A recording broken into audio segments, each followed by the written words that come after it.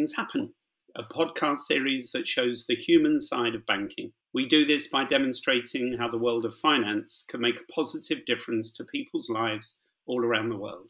Our hope is that young listeners starting out in the world of work may be inspired by our guests' stories and consider similar career choices where they might flourish and contribute to a better world.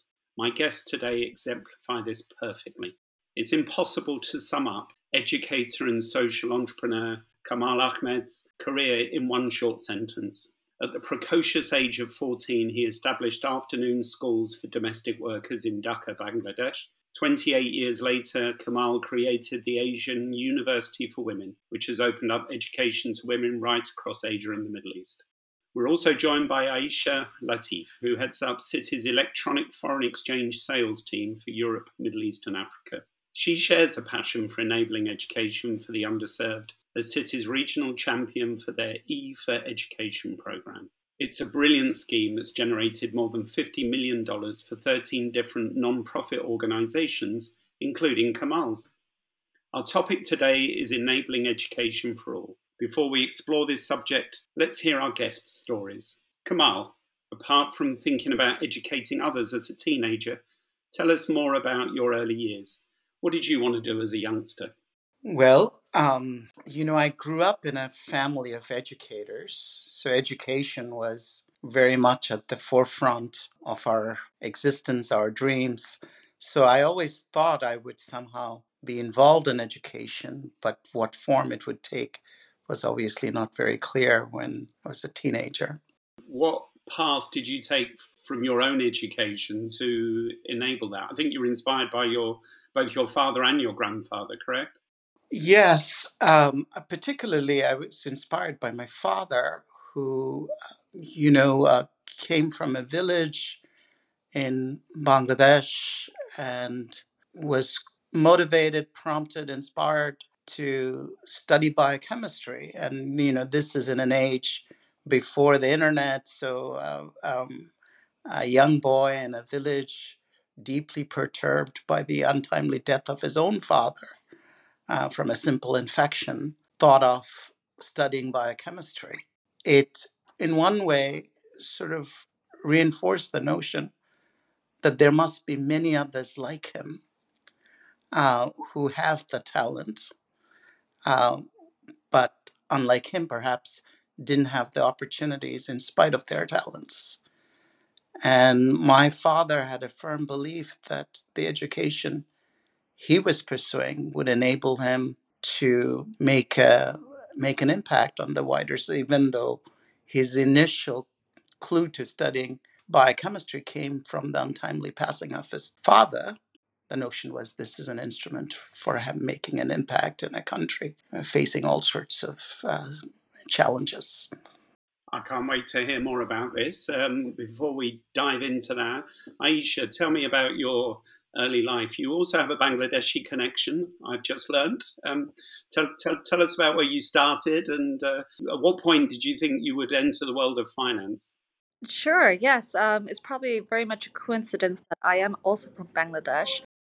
It's very rare that you would have two people on a podcast, both from the same country.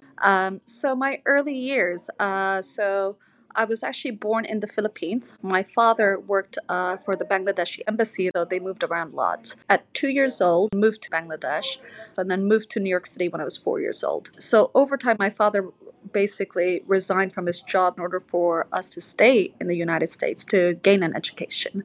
And, I appreciate that a lot more now than I did back then because he didn't come from a particularly wealthy family. He really struggled to actually, get a job when he was, in Bangladesh. So to then give up his lifelong dream to, sacrifice his career in order for my sister and me to gain a Western style education in the United States, to have an opportunity to succeed, right? To change our lives, not just our lives, the lives of our family as well. I appreciate that sacrifice a lot more now looking back on it. And it was a huge sacrifice. He went from doing a job, really hard to get to becoming a security guard. And so, he was paid minimum wage for my sister and me to go through school. And the thing that really changed our lives is the access to free education. right, that we have to really good education in New York City, which allowed us to excel. Both my sister and I ended up graduating from high school and getting full scholarships to attend university. It was the only way because the cost of education for university is quite expensive in the United States. So scholarship was the only way we were going to get a higher education.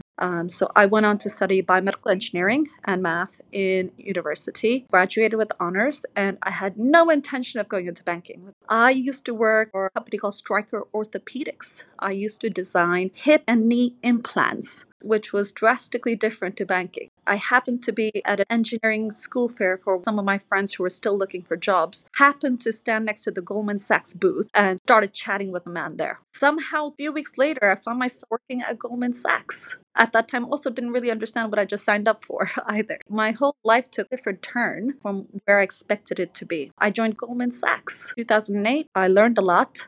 Within 1 year, I was asked to move to London and work at Goldman when I left to join running the electronic FX sales business. My journey has been really unexpected. A big reason why I champion education and why this is very important for me is because my life changed because I was lucky enough to get access to free education. So I just want to give other children the same access to education. I love people's stories, and I think 99% of the time you hear about accidents and people turn left and then right and then suddenly end up in somewhere they never expected. But I think the universal thing that you've both touched upon is having a foundation of education kind of enables those accidents to happen.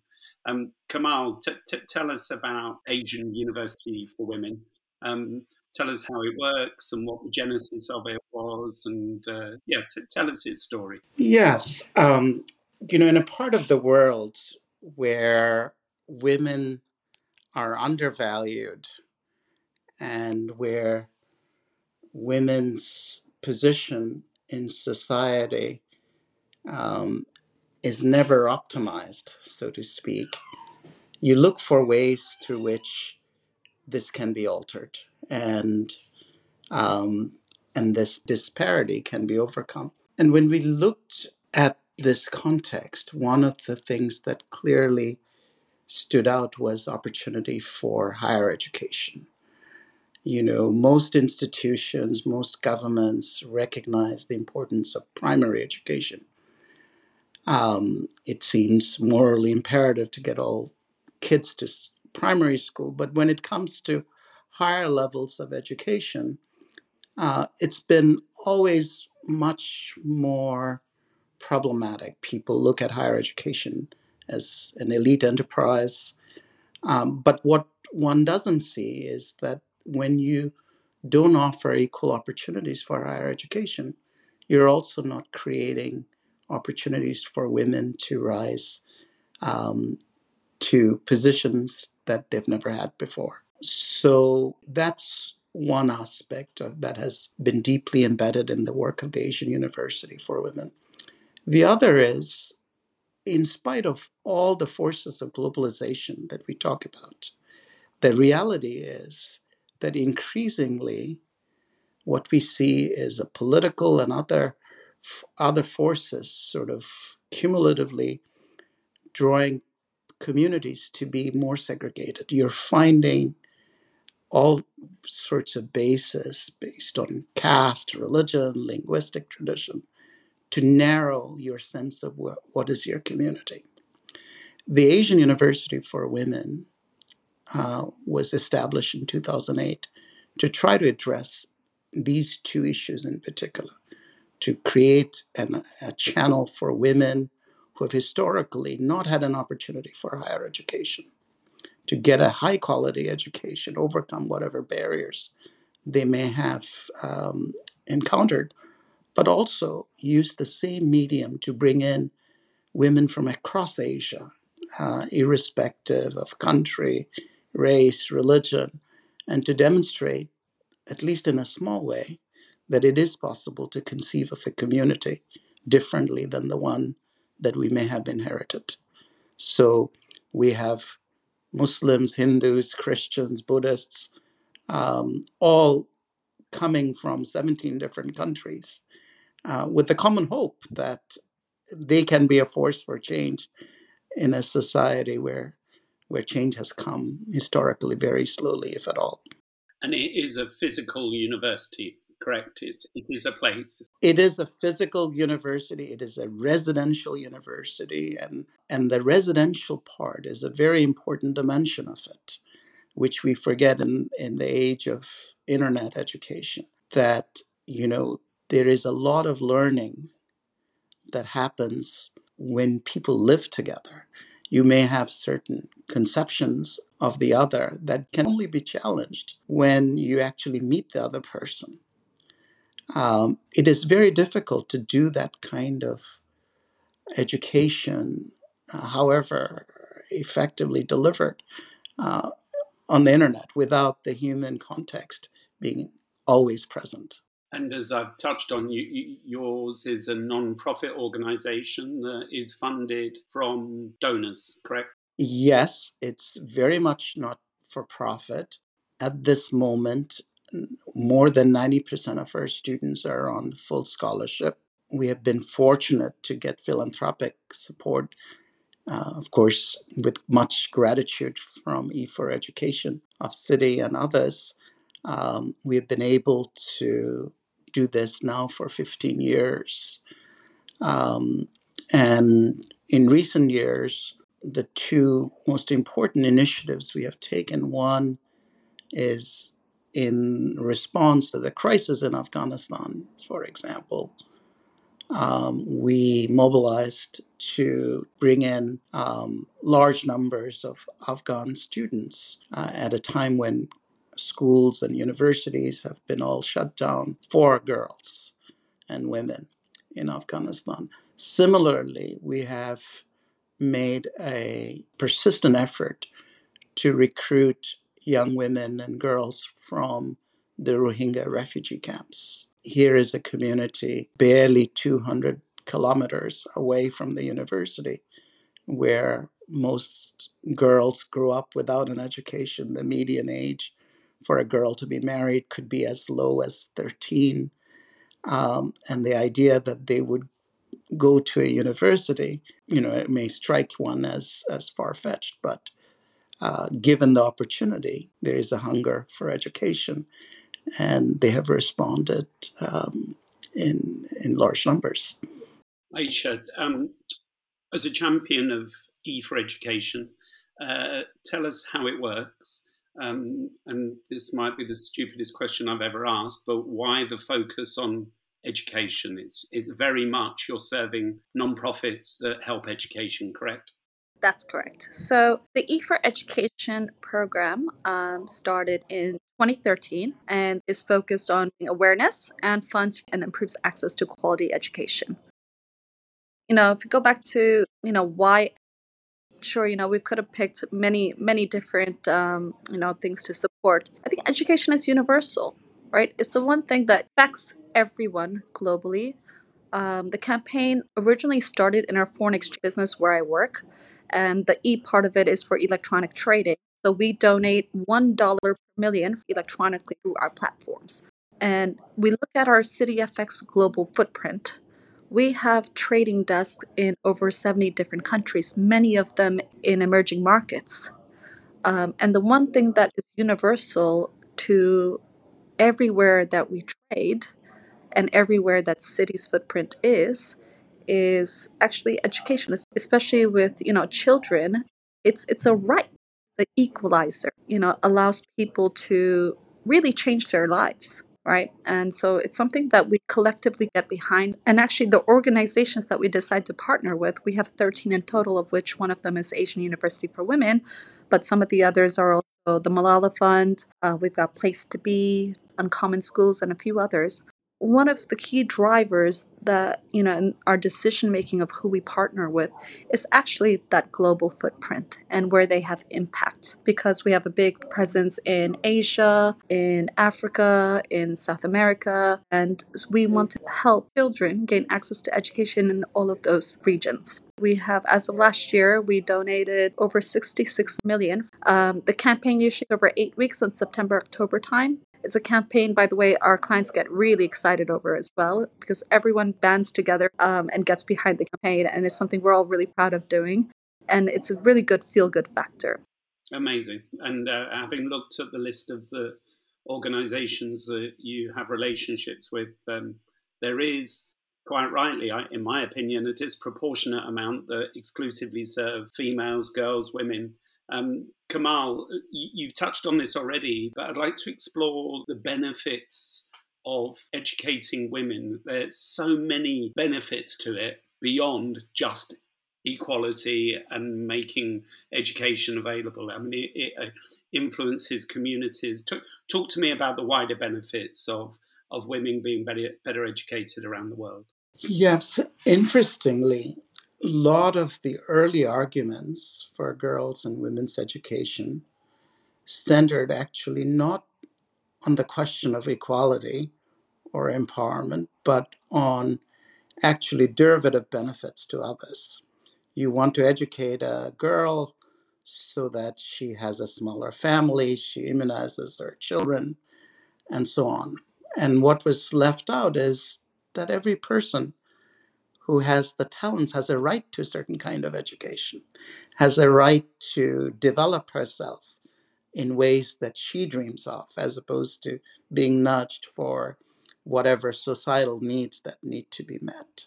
So for the Asian University for Women, we are focused on that question of individual aspirations and beliefs so that they can actually overcome the systemic obstacles to women's advancement.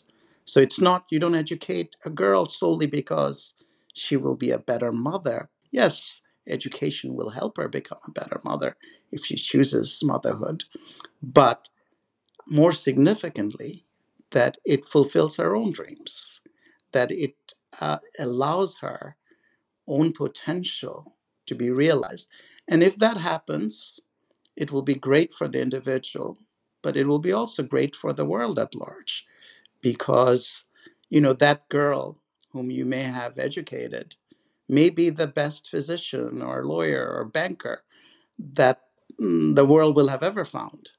But you don't know that until you have educated and provided that opportunity. So that's what we're bent on. And our particular focus is on communities that are bypassed by the system at large. That, whether they are Rohingya refugees or garment factory workers who don't necessarily fit the typical image of a university education. We operate on the basis that we can have a lot of flexibility at entrance, prepare them as they need to be, but have no flexibility at exit. So when they graduate, they're at par with any other graduate from any major institution in the world, and they can compete effectively with that education. Aisha, anything to add to that? I 100% agree with what Kamal is saying. I'm kind of a living, breathing example, right? I think by having access to free education and to a high standard, the direction of personal life has changed. It's given me financial independence. It's given me, happiness in the way I'm living my life. Kamal, you have either a target or it just so happens that you get a lot of women who are the first people to get higher education in their families. Is this something that you're particularly looking to support? Yes, we're very much focused on education of women who are first in their family to get into university. And the idea behind is if they can break the cycle, they can change the direction of their own future, but also of their families. And this is not peculiar to poor countries. I remember some years ago, I went to see former Secretary of State Condoleezza Rice, and I began to tell her about how we were organizing ourselves. And she stopped me in the tracks and she said, you don't have to tell me any more about this because I know this. And she said her grandfather was the first one in her family to go to university. And she said once he went to university, there was no question of others not following. So the power of example, the power of the first one going to university, in breaking a cycle, is very important, societally as well as, of course, individually. So that's why we have been largely focused on finding young women who may not have even aspired to get an education at that level and giving them an opportunity. And how do you identify people who may not even be aware of the opportunity? How do you, I guess, market what you do? Yes, in our work, what we have realized that yes, of course, financial constraints are important. Faculty resource, all the resources you can think of are important. But ultimately, what is the biggest determinant in getting young women to consider this is an aspirational barrier. If you're 13 or 14 or 15 years old, in most cases, nobody has told you that you can become anything. In fact, generally it's the contrary. You're told that you're nothing, you will never become anything. The future is to be married at an early age. So we go in different places in different ways to say that this is not necessarily the future. You have an option. In Afghanistan, even before the emergence of Taliban, we were sending text messages to women subscribers saying, do you know a young woman who has courage, who is outraged at injustice, who has a deep sense of empathy and is talented academically, who wants to pursue an education? And we would say, you don't have to have shoes. It doesn't matter as long as you have the courage and the intellectual wherewithal, we will find a way. Now, as it turns out, we're not able to find a way for everybody, but I think the messaging becomes quite instrumental in overcoming the aspirational barriers that otherwise never would permit these young women to think of trying to get into a university. And we deploy all sorts of methods in different countries.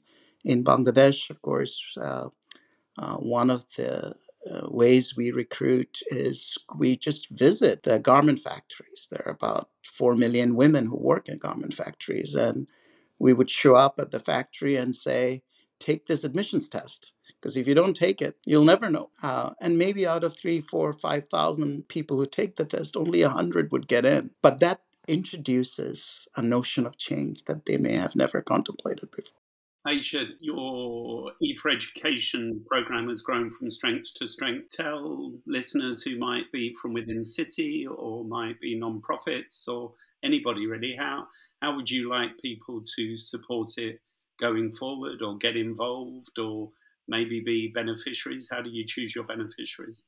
It is easy to get wrapped up in our day to day jobs. A lot of more junior people, often banking is not as attractive. They want to have some sort of impact in the world. What we're trying to show you is can do both. I would say for our nonprofit partners, we're here to help you. We're incredibly proud to have all the 13 different nonprofits that you work with. Each one does something different, but collectively, everyone's working towards the same goal.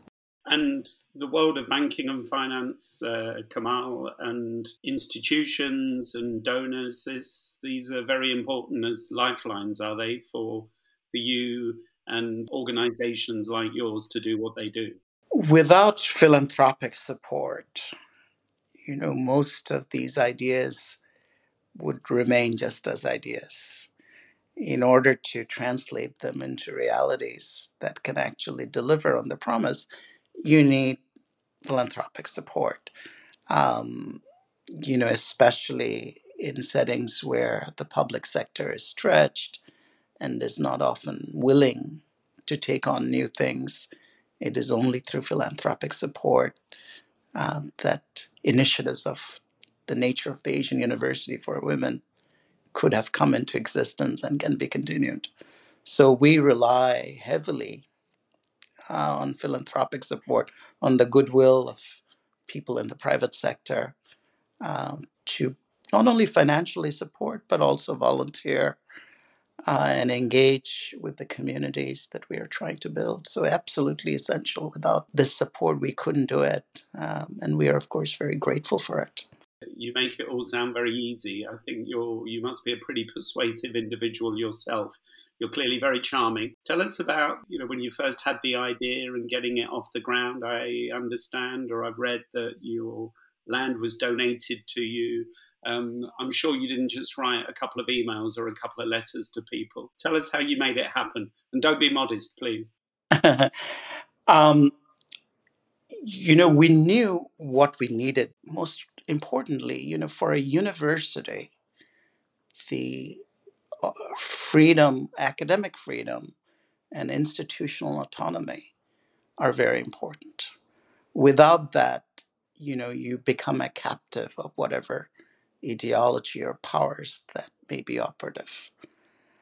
Second, you want at the same time the state to be committed to the enterprise, because how can you grow, sustain yourself beyond um, the founding if there is not, the community doesn't support it. So the charter from the parliament that would guarantee the institutional autonomy and academic freedom, as well as embed the principle of non-discrimination. And we asked and ultimately got a land grant as a token of the government's support for such an institution. So that took us 5, 6 years. It's a parliamentary process. There was a lot of question: why women's education? Why liberal arts education? Why so much resources would be invested in women's education? But ultimately, we were able to get a unanimous vote in the parliament that enacted the university's charter as a law, and the land came with the charter. But of course, you have to build a lot of political support, both nationally and internationally, as well as raise support. We were fortunate that early in our founding days, the Gates Foundation came in with a large grant that helped us get started. And that had a knock on positive effect in getting additional support over the years. But it's never been easy, because a university, by its nature, if it's going to be a really meaningful enterprise, requires resources. And we are in a community, we serve a community which cannot bring that much resource to the institutions. So it's a constant effort to find the resources to support the existing student body, to plan a future that is even bigger than what we have. And again, I am impressed hugely by the goodwill of ordinary people, of institutions, of governments, and that have come to join us. And so far, it's been an amazing journey. We have graduated 1,400 students from 17 different countries. Many of them have gone to top graduate schools in the US, UK, Europe, or elsewhere, something that would have been unimaginable when they had set out. And not just graduate school, but also, taken on roles within their communities, within their countries, that set a new example. And we hope, most importantly for us, that the values that we had introduced them to will get transmitted more broadly as more and more young women come through the university and graduate and pursue their dreams in the best way possible. And our hope is, at the end, it's a network of young women leaders who have had an unusual life experience, that's combined with an exceptionally good education, would enable them to alter pathways for others who might follow in their footsteps. I hadn't really appreciated the long term thinking, but it's kind of obvious when you say it now. If you're going to start a university, it's got to be there for the long term. And Aisha, the E for education, it's such a simple device, and it's kind of baked in for the long term, isn't it? Now, how literally does it work? How is it growing year on year? I mean, it's grown incredibly year on year. It's also as a result of the growth of our business and the business that we actually do day to day because it is volume based. And as our business has grown and become more successful, we've been able to also increase. When we started in the first years, the amount we gave were significantly smaller. Even when I started, at Citi in 2016, we gave something like $3 or $4 million. It takes an incredible amount of internal support amongst, managements at Citi. Everyone's very much behind this, very much bought in. And actually, in the run up into it, we do marketing campaigns around this. But our clients know every year in September that this is gonna happen. Wow, we've run out of time. Thank you so much. I've really enjoyed this conversation. I have learned so much myself. I am in awe of the work that both of you do. And as I said at the beginning, I hope if this inspires anyone who's listening to think, do you know what, that's something I'd like to get involved in, then we've done a good job today. Thank you both very much for joining Good Things Happen. Citibank NA and Asia University for Women are not affiliated and are independent companies, though Asia University has a relationship with Citi through the E4Education program. The speakers' views are their own and may not necessarily reflect the views of Citi or any of its affiliates. All opinions are subject to change without notice. Neither the information provided nor any opinion expressed constitutes a solicitation for the purchase or sale of any security. The expressions of opinion are not intended to be a forecast of future events or a guarantee of future results.